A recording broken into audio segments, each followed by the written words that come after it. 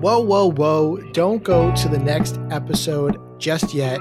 I know that the new music is probably throwing you off, but I thought new year, new intro, new music. So welcome back to The Imperfect Pod. It's your host, Luke West, where we discuss masculinity and manhood more intentionally and purposefully. On this episode, my guest is Rihanna Milne, and we talk about the 10 common traumas and why they matter, how men are affected by these traumas, and much, much more. Rihanna's mission is to help change the way the world loves by healing unconscious child and love trauma that impacts so many adults. And with research-based educational strategies, being multi-degree education intellectual, helping them to create the life they desire and to have the love relationships they deserve. Rihanna will mention at the end of the episode some of her books, and I've linked those in the description of this episode as well. You can find them on Amazon. All those links are in the description. If you like the episode, make sure to press subscribe, follow, leave a review, and message me on Instagram at TheImperfectPod or email me at luke@theimperfectpod.com and join my Facebook group. I always want to hear from my listeners and continue the conversation. Now, let's get into it.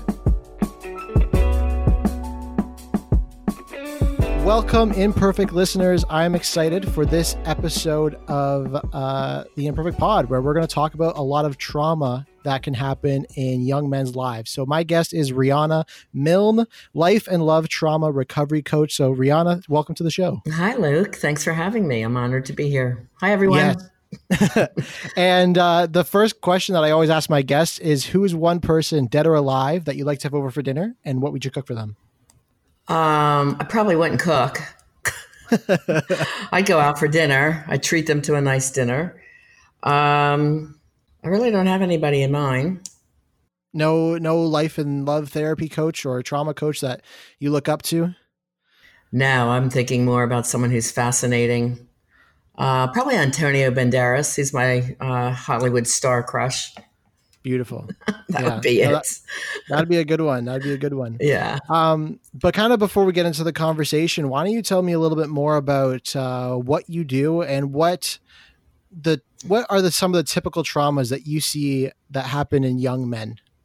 Okay. Well, first of all, what I do, to give you a little background history, in year 2000, I graduated in clinical and counseling psychology with a triple master's, graduated top of my class honors, summa cum laude. The topic that I specialize in was not covered once in a triple master's program, which is shameful. Yeah. The reason I came across it is because of my own story, where I was involved with someone that had childhood trauma, and I needed to know what was causing him to act the way he acted. Childhood trauma was not even named such during this time period when I went to my research. Being a psychotherapist, I had 7 therapist friends that had no idea what he had. They all knew him. We were all friends. And why he would risk everything. I mean, lost his job, his income, his new wife, respect of the community, everything due to risky behavior. And unfortunately, he was caught at the school system and fired immediately. And it was a shock to me, the community, and my life became instantly ruined overnight. So, how did I heal with no therapist to help me? The research that went into my #1 bestseller, Love Beyond Your Dreams, Break Free of Toxic Relationships to Have the Love You Deserve, and the notebooks that I have for singles and couples. So love trauma happened to me, and nobody had really the answers on this, and that's what sent me my way. I became a global coach, a certified life coach and love coach for singles and couples 2009 and 10. I went 2 years for coaching certification because it's a more educational, inspirational, and motivational model for healing. Therapy asks people a lot of questions and gives no advice. And I found people didn't like that style. They came to a therapist for answers. And when I needed answers, nobody had any. And I found that very frustrating. So I decided to also become a coach at that time. I did a lot of work with people of trauma. So women from the prison system, kids and women in drug and alcohol facilities, because I'm an LCADC. I'm a licensed mental health counselor. I worked in the school systems from grades kindergarten all the way through college as a trauma counselor. They call them a SAC, student assistance counselor. I worked in a hospital setting with kids grades ages 5 through 19. So I had a lot of, singles and couples in my private practice. So I had a lot of experience. Common element was everyone had trauma. Well, when I did the research, the studies show 90% of us have at least 1 to 3 of the top 10 childhood traumas, even though most people don't even know what they are or have heard about this. And second, they say the other 10% are probably sociopathic, and they admit nothing is wrong with them. It's always the other person. So it's kind of like the standing joke that we all have a little something. The important thing is to understand where yours might have happened in your life and if they're causing any problems today in your life and love situation. So if you'd like, you asked about what are the top 10 most popular traumas, and I can go into that if you'd like.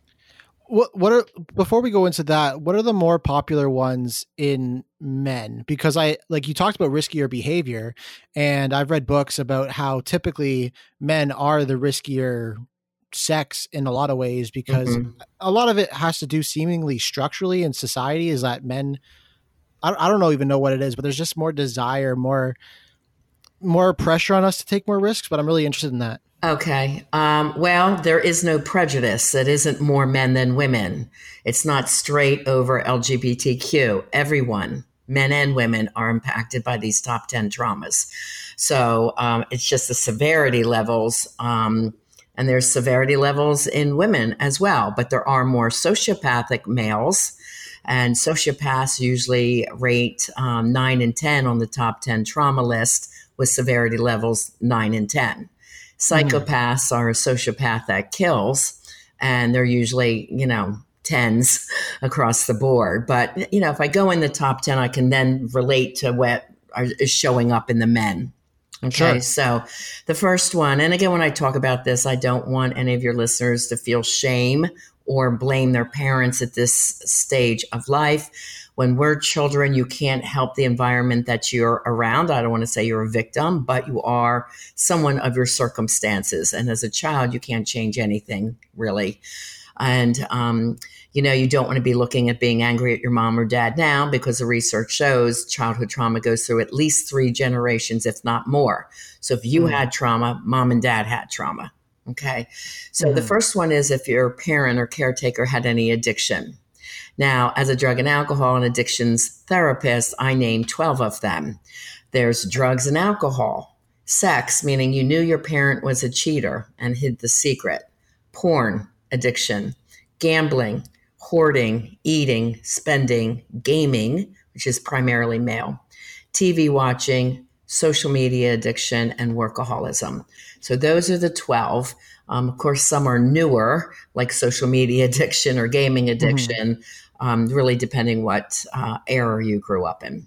Okay, so the second one is verbal abuse of some kind. So you could have watched mom and dad yelling back and forth at each other, or when they were angry, they were yelling at you, or you didn't hear the words, "I love you." Or they became passive aggressive, meaning they didn't talk to you for hours or days because they were disappointed and angry in you. It also means if you didn't hear compliments, or instead, like some men hear, "You're amount to no good," or "I'm not sending you to college and wasting my money." Things like that, which are slurs, and not hearing the compliments on the other side, like "I'm proud of you, good job, son." If you don't hear those kinds of messages, you have this underlying tone of not being good enough or not being worthy enough. So verbal is very big, and that's mixed with number 7, and I'll go into that one soon. Okay, trauma number 3 is emotional abuse or neglect. Trauma number 4 is abandonment. And this shows up in various ways. So there's 2 types of abandonment. There's fault and no fault abandonment. So a no fault abandonment would be if a parent happened to die young, if they went to go off and serve at war. And believe me, I was working in the schools seeing these kids' parents go off to war, and they're like, are they going to make it alive? Are they going to come home? They can't always communicate with that parent. So that's a big abandonment. No fault, of course. Or if your parent happens to work a lot out of town Now, my dad was FBI CIA agent. We didn't know where he was. He couldn't tell the family. So I do remember asking my mom, when's dad coming home? She goes, well, I don't know where he is. And rightfully, she was disgusted with 5 kids and not knowing where her husband is and when he's coming home. So I grew up in that dynamic and hearing those messages. Okay, so it's not always what happens to you, but the messages you hear and the parents' reaction to their own lives and how they're living that. And then the fault abandonment would be if a parent chooses never to be in their child's life, which happens with a lot of fathers. They just kind of bail.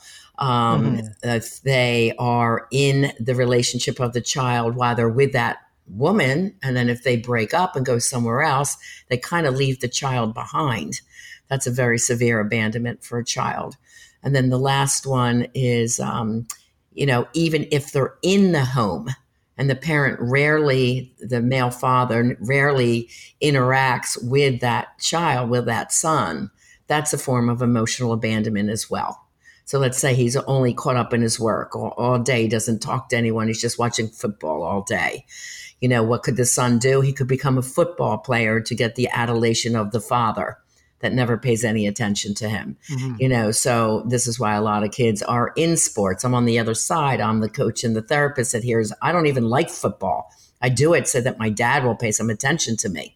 Okay, so these are some of the things that I hear in the kids. Okay, the next one is if you were adopted, part of foster care, or had to live in somebody else's home because your parents couldn't take care of you.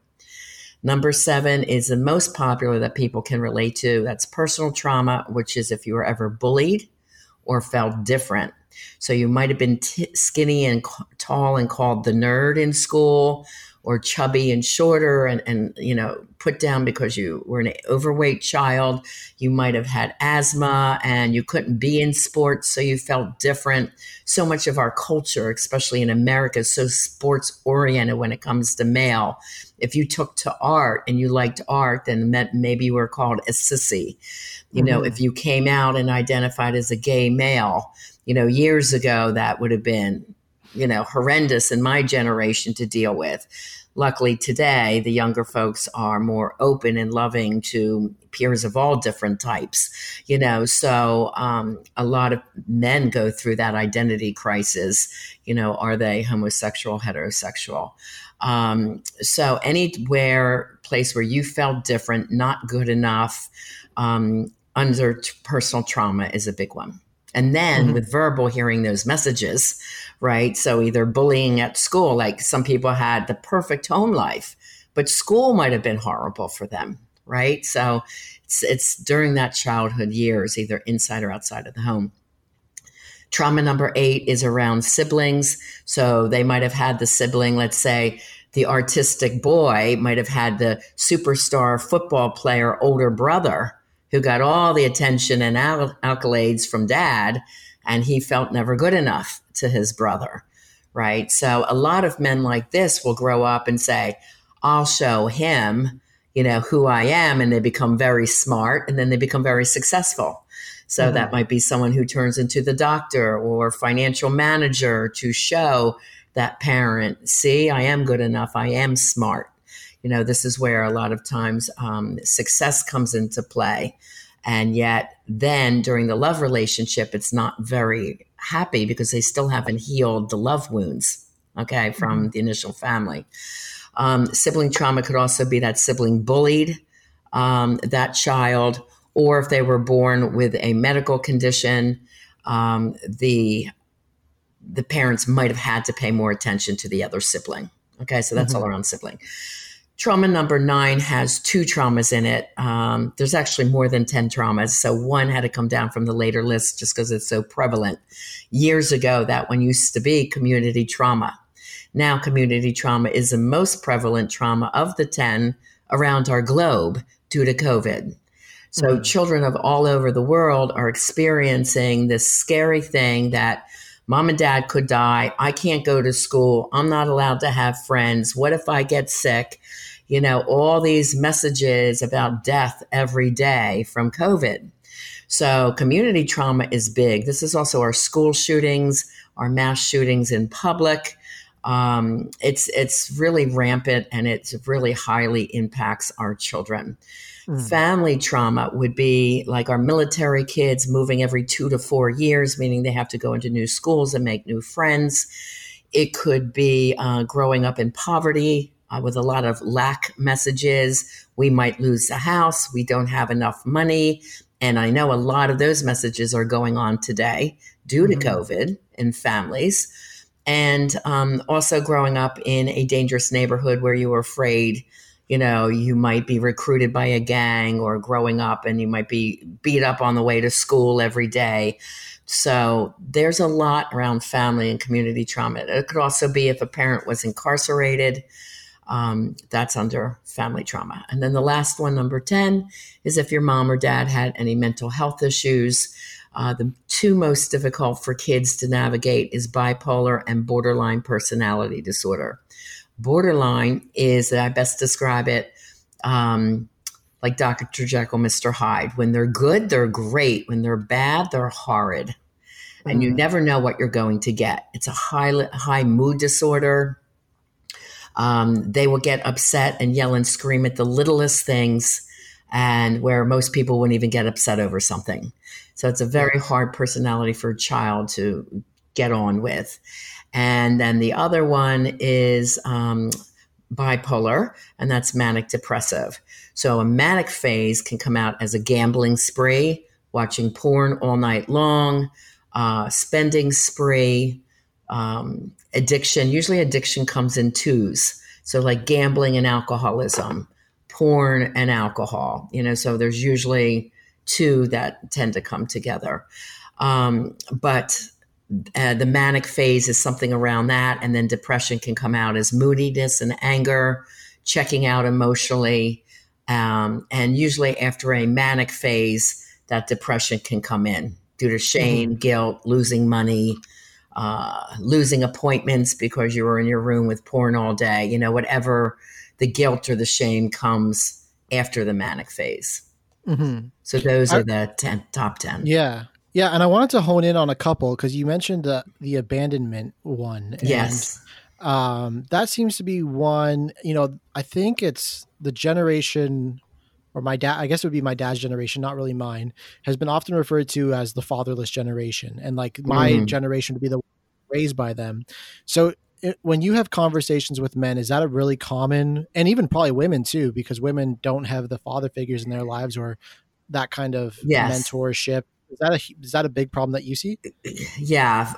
Well, I'm one of the baby boomers for the listeners, so I'm a little bit older than you. And yes, men were very disengaged with their children. Even my generation, when I was growing up, children, they were not really involved. Well, mine was not involved, and I left that husband when my kids were 4 and 5 and became mother, father. So, they just want to have the kids, the idea of those are my kids, and they can brag on them when something good happens. Other than that, they don't seem to want to be bothered. This is very hard on children. If you're going to have children, men out there, be an active, equal partner, an equal father, spend quality time with your kids, even if you're divorced. So abandonment for men show up as love addiction. They hold on. So let's say that the mother was absent. They hold on longer to a toxic female partner than they really want to. Consciously, they know like, wow, she treats me like crap. But unconsciously, they want her so bad. And the soul, the psyche, goes with what's normal. We call it normalization. So if the mother was absent, then, the soul wants to heal that. They want that woman in their life no matter what. So that's someone that would hold on to someone toxic longer than they should.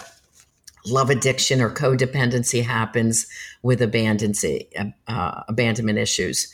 So codependency is counting on your partner for everything. Can you do that for me? Will you do that? I don't know how to do it. And after a while, if it's a woman always doing for a man, then it's like the man becomes a child. And I must tell you, men, once the man becomes a child to the woman, she's no longer sexually attracted. She's lost the man. Hmm. So, the men that are acting like babies, I can't do it, or I'm a victim, or blaming everyone else, and they're not responsible and hardworking men who, can support the family and do the right things by the wife and the children, the woman will become frustrated and say, it's costing me more time and effort to do all of this because he's not stepping up. Right. Yeah. So it's really important that you seek help if you feel you have traumas that are holding you back. Yeah. It leads to clinginess, a lot of anxiety, childhood trauma, reaching out and seeking attention if your female partner is not perfect. This comes from addiction in the family, problems around the mother. If you did not have a good relationship with your mom, she might have been, like I said, alcoholic or moody. And you're always seeking, woman's attention, woman's favor. So some men that have this idealization of what a mom should have been and didn't get that, they want that from their wives or their female partner. And as soon as that wife or partner might disappoint them just by being normal, like a normal female, they're going to seek attention elsewhere. Yeah. And this is where the constant affairs come from. And the affairs are really the underlying issue of the man trying to prove he's a man. And trying to prove, C, aren't I cute? Or C, she wants me. This can come out if the woman is higher powered or a better salary than the guy. And the man might go after a woman of lower salary, let's say a waitress or a bartender, something like that, where he feels he has more power and clout. There's a lot of psychology going on here. Yeah. Yeah. And I think that's really fascinating because you talked about like how a woman doesn't like a man who acts like a baby or a child or kind of plays victim, and they get tired of them, which is true because then they basically become a mother to their partner. That's right. And when she's the mother, she's not attracted as the sexual partner. Yeah. And it's funny though, because that ties into a lot of what seems to be the current phrasing around masculinity is that men no longer have to be the providers, men no longer in like the financial case, but at the same time, you still want an emotionally strong man. You still want a man who can take care of his own and provide in a lot of ways and hold up their end of the bargain. Right. So, oh, definitely. Other than why would the woman need him? Yeah, exactly. And this is the issue. I mean, in the 70s, when I was growing up, I grew up watching Ozzie and Harriet and Leave It to Beaver, where the wife was a happy little housewife and man come through the door, she have his martini there. All she did was take care of the house and cook and clean and watch the kids. In the 70s, as I was going off to, yes, but now let's add on top of it. Now we're expected to go get your education. So I went to Penn State, get the kids, raise the kids, do the grocery shopping, do all the ironing, the cooking, the cleaning, do all the house, do the salary, do the kids. And the women were finally saying, are you kidding me? And the men still were not stepping up.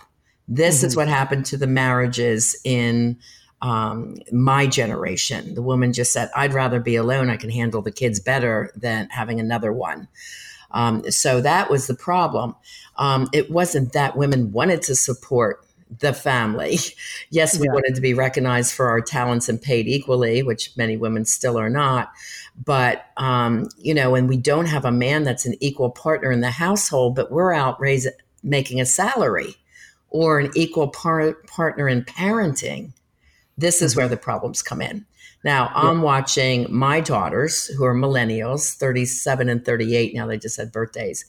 And I see, Preston, my daughter Alexi and Preston just had twins in February and a little boy too, when the twins were born. So Preston is that equal partner. He is, going to the grocery market, helping with the food, helping with the babies, changing the diapers. Like my ex never changed a diaper. So the millennial men, I have to commend you guys out there. You're doing so much better than what we had to endure in our generation. And, if you can be that equal partner and respect what the woman has to do, it's really hard too, because still, with children, if the woman is a nursing mom, still that child is bonding more with the mother due to that.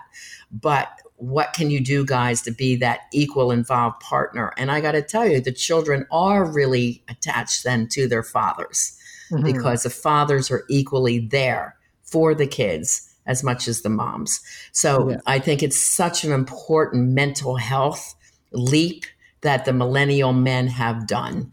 And, there's an expert on male psychology, Terry Real, that I've listened to for years. And he said, my generation was a mess. The men were just a mess. No wonder the women left. And he said that the ones that are showing, the best emotional maturity are the millennial men. And I had to agree 100% with that, with what I'm saying with my couples. So, I've had a couple people talk about Terry Real, and I've read a couple books where his name's brought up in terms of relationships and marriage. And I definitely want to check out more of his work because of that. Interestingly enough, too, Luke, my generation women that are out there dating, they're still coming across the Ozzie and Harriet man. Well, do you cook? Will you cook 7 days a week for me? Will you do my laundry? And it's like, well, wait, I'm a businesswoman. What do you do? So they're still trapped in that role, and women are just saying, no, thanks. So they're wondering why they can't connect. Like, I heard one woman had a man with a date. He was 70. He goes, I just learned to make coffee. So one of my first date questions is, do you cook? And she goes, are you kidding me? So it's just like this. Wow. Like, it is interesting. Like I was raised to do my own laundry since I was like, there you 10. go. Yeah. Like I've been doing my own laundry. I've always liked to cook for myself and not like the family. That's been my problem. One of my problems is like, I still live with my parents. So there's an expectation that when I cook for everyone, but normally I cook at like 8 and I cook and I try to eat on my own schedule because I'm pretty busy most days. And that my mom will say, I've been busy my whole life. Why can't you cook for me? And so my mom has raised us her 2 sons, me and my brother, to think about those things, to be independent in those ways and help around the house.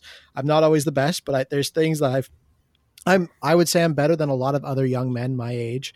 And I also think it's funny because you were talking about how when fathers, or I guess when sons go through abandonment issues from their mother, it can lead to staying in toxic relationships more. I see that a lot in my female friends who don't have a father. Correct. And I feel very sad for them because they're these wonderful young women with no father, and they choose the worst guys all the time. Yeah, it is sad. And it's like I said, there really isn't that sexual bias, male, female, like the same mental health issues show up in a man or a woman. Men and women both have love addiction from abandonment issues, jealousy or control if they feel unworthy or not good enough, impulsivity, risky choices, which can just, which my ex did. He was doing risky choices thinking he wouldn't get caught. Not only did it ruin him, but me and my career and our children and the community respect. Impulsivity is the worst one.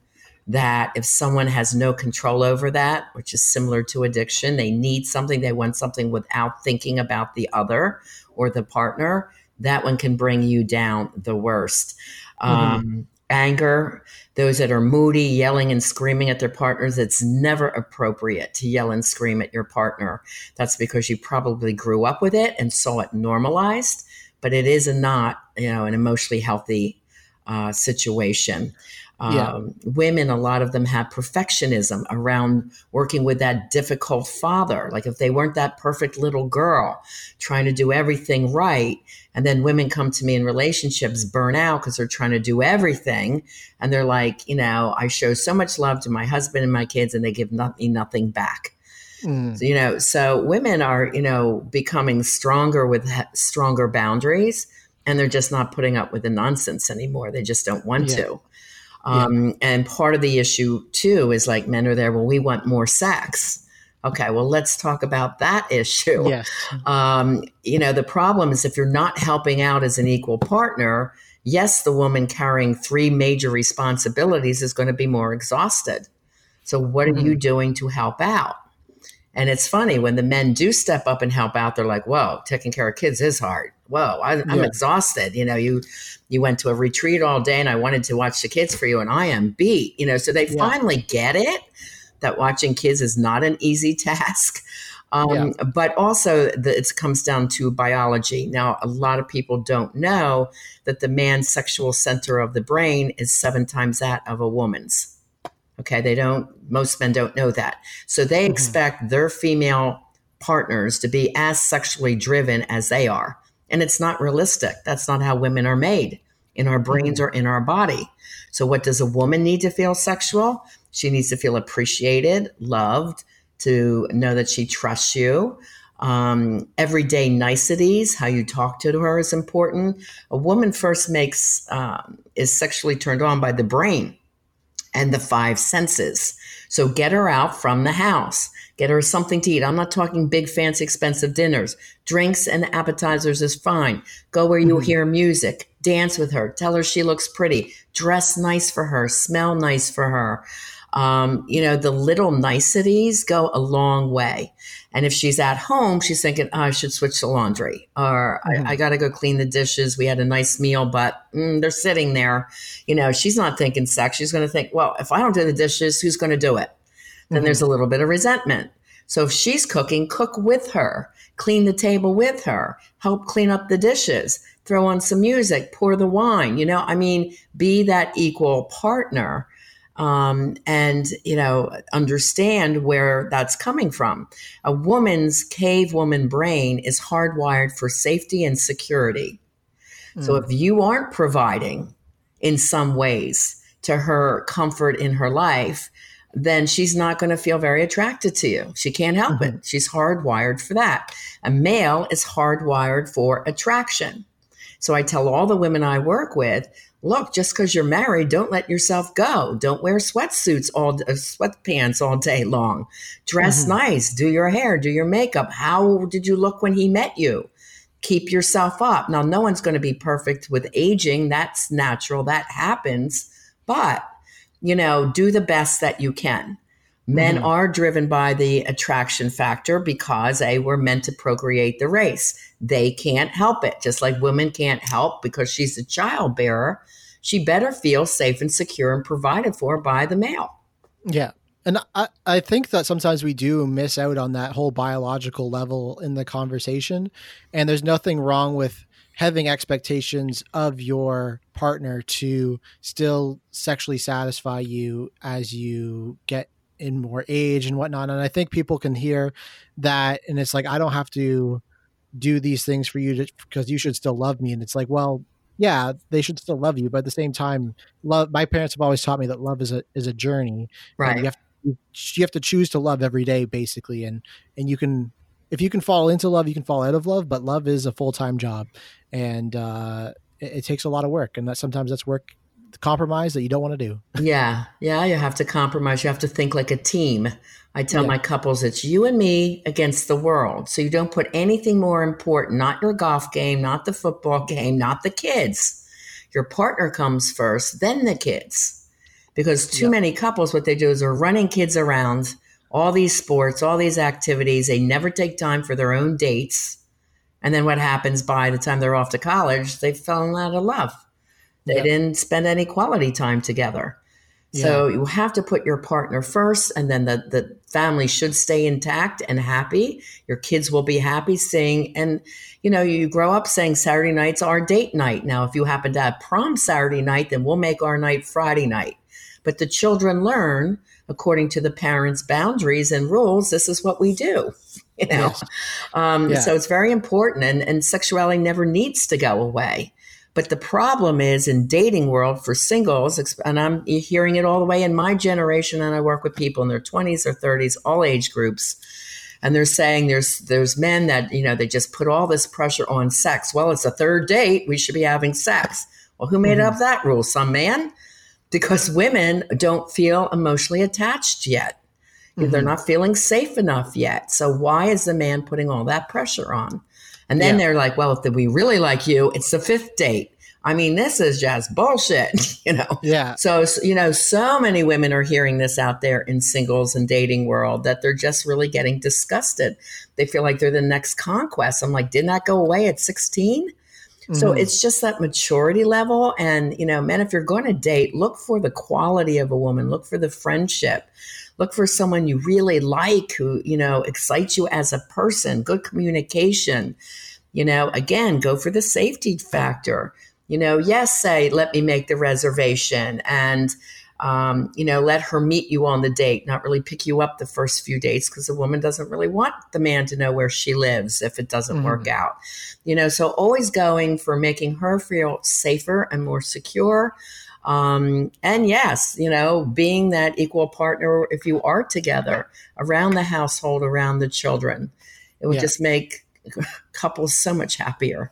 Yes. No, and a lot of what you said resonates with me and what my parents have shown me. And I've made a lot of mistakes in those realms because it's my society or my age group is very different, I think, with the way we approach dating, and with online dating, it makes it challenging. And there's a lot more rushing into it, it seems, than there used to be.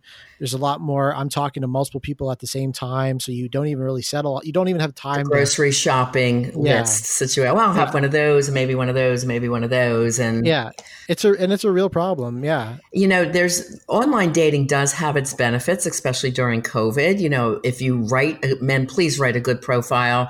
Don't say that you hunt and fish. We look at you and say, okay, well, that's nothing that interests me. Next. What would interest the woman?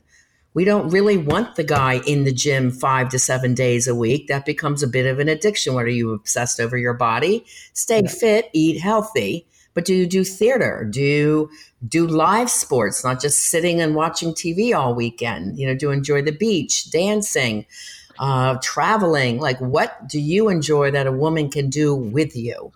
Well, ironically, I feel like I have like a really good profile and it doesn't get a lot of likes. I think mine's like way more interesting than most people's, with my own humble brag there.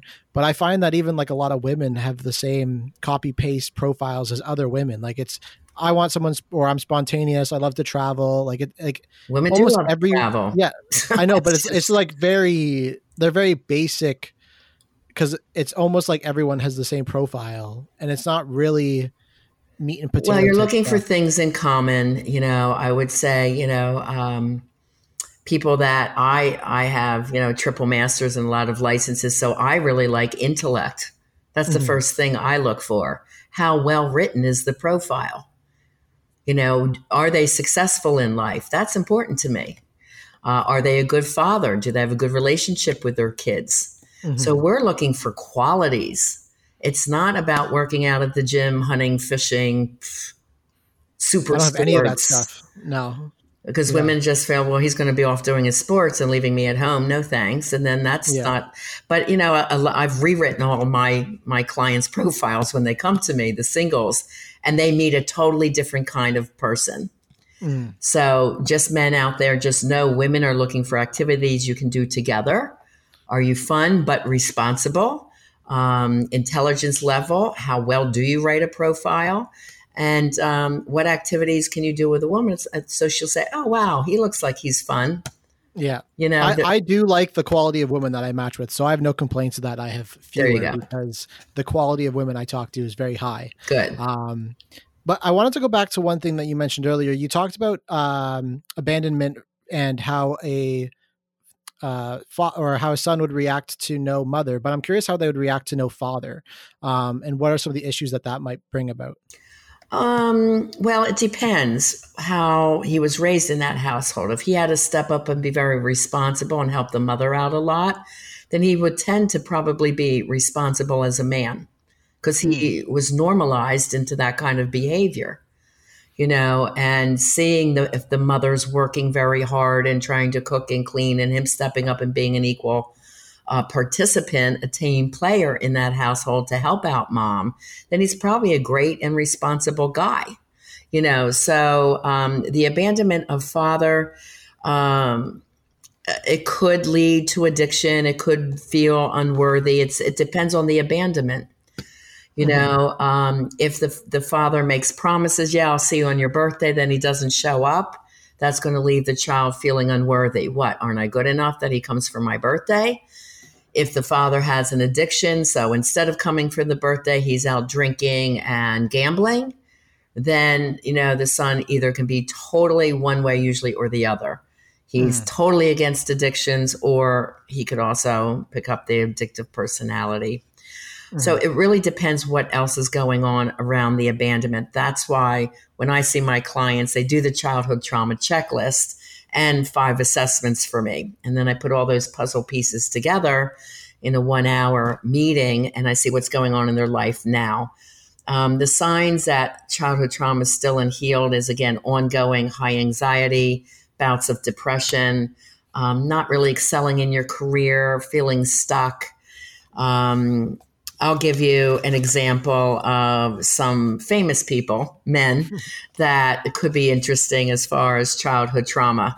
Yes. If we're going on the sociopath, psychopath, the high end of 10 traumas with severity levels 9 and 10, we're talking Hitler, Stalin, no empathy, master manipulators, don't care who they hurt, impulsive.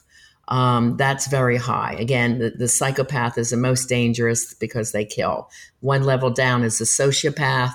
To describe them, they are someone without empathy. They use another for pleasure or profit. So using women for money, status, to get ahead in life, maybe, taking on a high-powered, successful woman and playing around behind her back with no concern because he's only with her for the lifestyle. Okay, so just using another with no empathy. They'll never apologize, or they'll blame everybody else. Under that is the narcissist, and there's different levels of narcissists. The ones that's most dangerous is the malignant narcissist. And then there's other narcissists that are self-involved, but a lot of that could be that they're helping other people.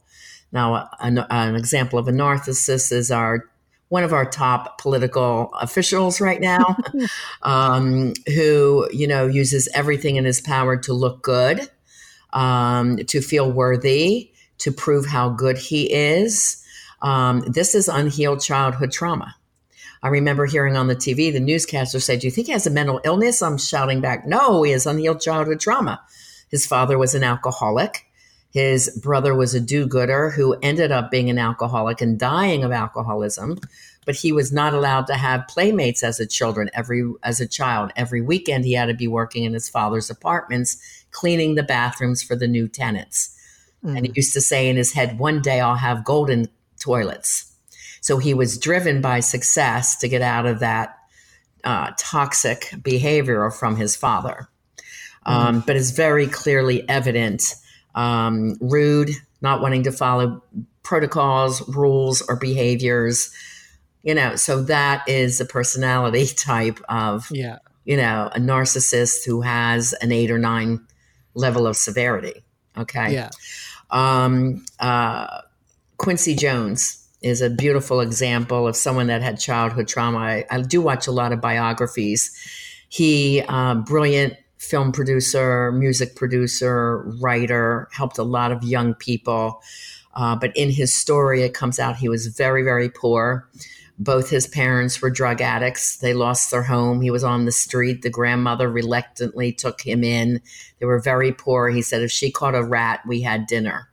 That's how poor he was. So at 14, he found a job playing a musical instrument to help support the grandmother and the household there. So he worked very, very hard and he became very accomplished. But again, not having a mother figure in his life, he was not successful in love. And that's the end of the story. Said, "Oh, wow, Quincy, you've won all these awards and Grammys and this and that. And was there anything you weren't successful in?" And he goes, "Yeah, I wasn't successful in love." And that is a prime example of someone who can be very successful in business, but suffers in love because he just never healed the childhood trauma piece.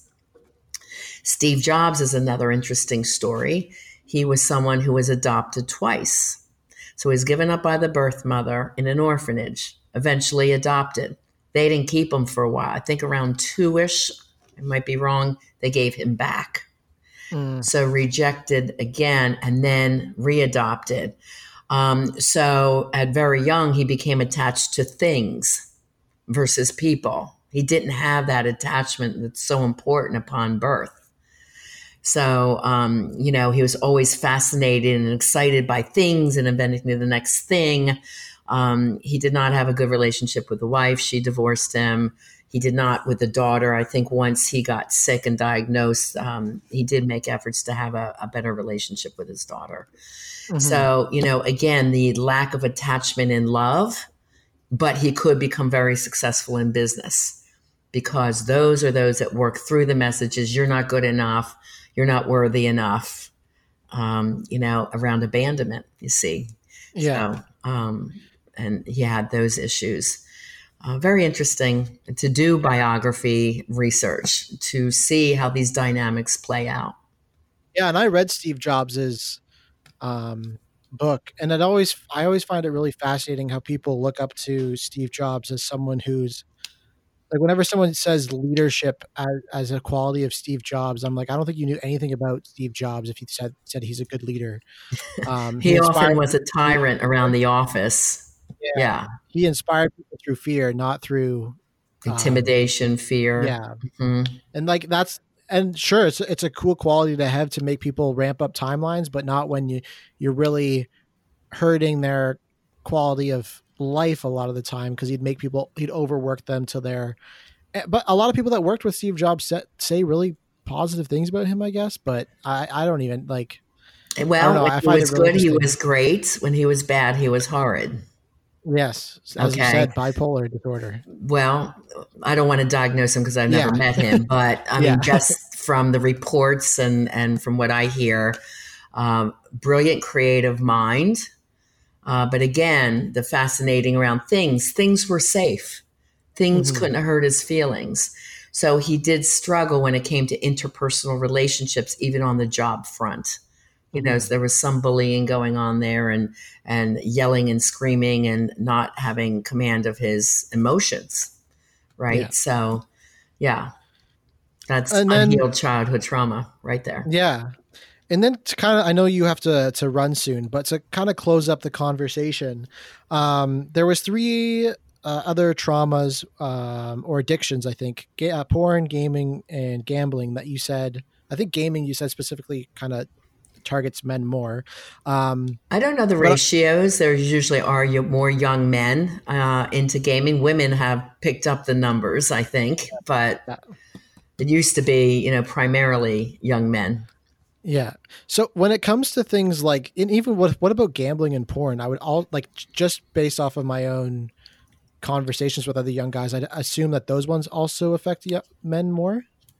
Yes, definitely porn addiction. A great book is by Patrick Carnes, Out of the Shadows, and the horrible impact of porn on a woman, written by his wife, Stephanie Carnes, Mending the Shattered Heart. So for anyone suffering through porn addiction, it is a terrible addiction. It is one of the leading reasons why men are experiencing ED in early years, in their 30s, which has been unheard of. They're not able to relate to real women. The average everyday woman that still can be pretty, but she's not going to be perfect. She's not Barbie doll. She's not wanting to do all these sex acts that, the women in the films are being paid money to do. It's not that's not the typical woman.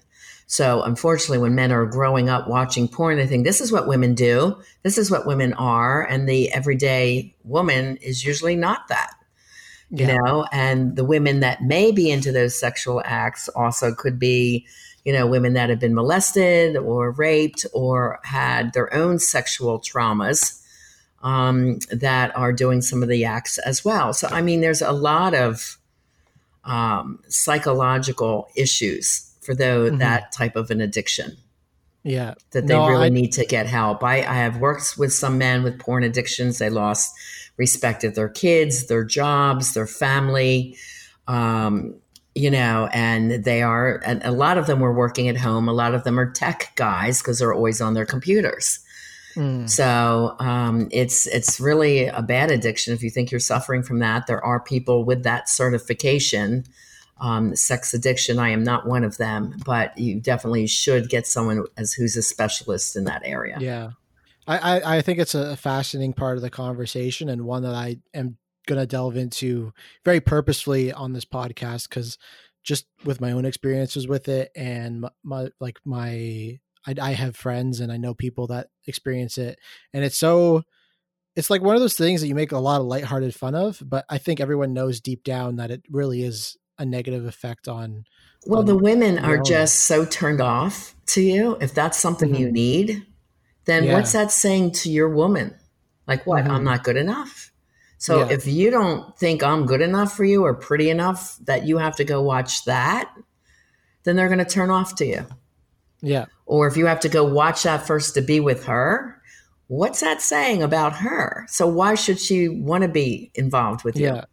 Or she'll have to, or she feel like you'll put pressure on her to do those things. That's right. Or she's right. So there's no positive effect. There's no positive in a relationship for the most part. Although I do know people that watch it and see what they can try and experiment with, but they don't watch it for like sexual gratification. It's for education about different acts that they could do, I think. Mm-hmm.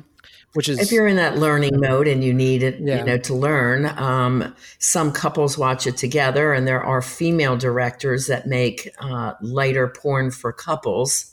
Yes. Yeah. Again, if it's mutually decided upon to do this on occasion, then that's fine. But if one of them always needs it, it's kind of an insult to the partner. Yeah. So it has to be like anything in addiction. If you have a drink occasionally during the week, you have a drink. If you're drinking every day, it's a problem. It's an addiction. Yeah. So, if you're recognizing it, and there's signs of, you can look up easily on the internet, the signs of porn addiction easily, figure it out and get help for it. And the sooner you do, the better off your life's going to be. Yeah. No, exactly. And Rihanna, thank you so much for joining me today. Welcome. But before we go, I want to give you a few minutes to promote yourself, where people can find you, sure, and how to reach out to you. Okay. Well, I do also have a podcast that's called Lessons in Life and Love with Coach Rihanna Milne. I just finished show 100. So there's a lot of good content there. Thank you. You can find it on every platform and on YouTube as well, my Rihanna Milne channel. My website's rihannamilne.com.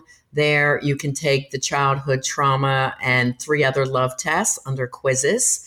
There's a free ebook on how to have the love you deserve and do you have signs of childhood trauma and how to heal that. That's an excellent ebook. So make sure you get that. And then I have free chapter downloads. I think it's the first 60 pages of my #1 bestseller, Love Beyond Your Dreams, Break Free of Toxic Relationships to Have the Love You Deserve.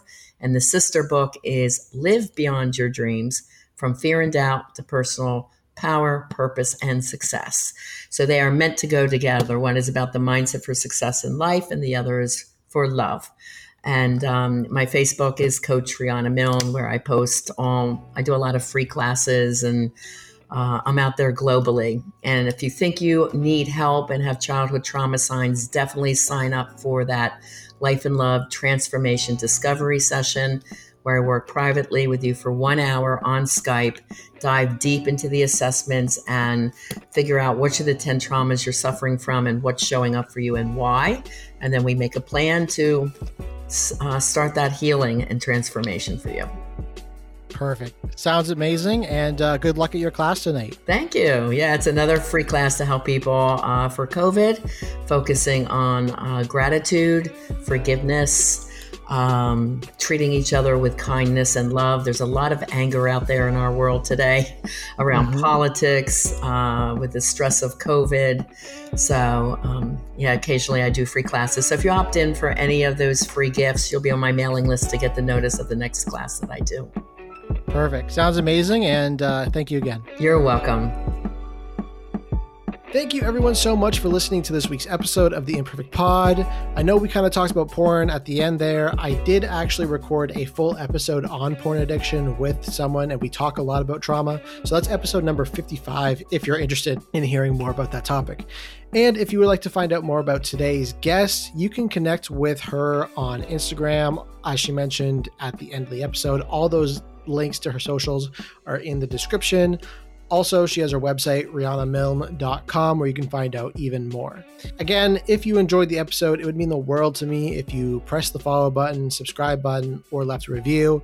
If you would like to discuss today's episode again, feel free to message me on Instagram at The Imperfect Pod. Connect with me on LinkedIn. Shoot me an email at luke@theimperfectpod.com. and join my Facebook group. So definitely hope you enjoyed this episode, and I look forward to sharing with you next week's episode too. More on that Friday when I record Just the Tip. I'll talk a little bit more about next week's episode. I hope you had a lovely start to the new year, and I hope you haven't failed your New Year's resolutions yet. I know we're on day 6, so hopefully you haven't.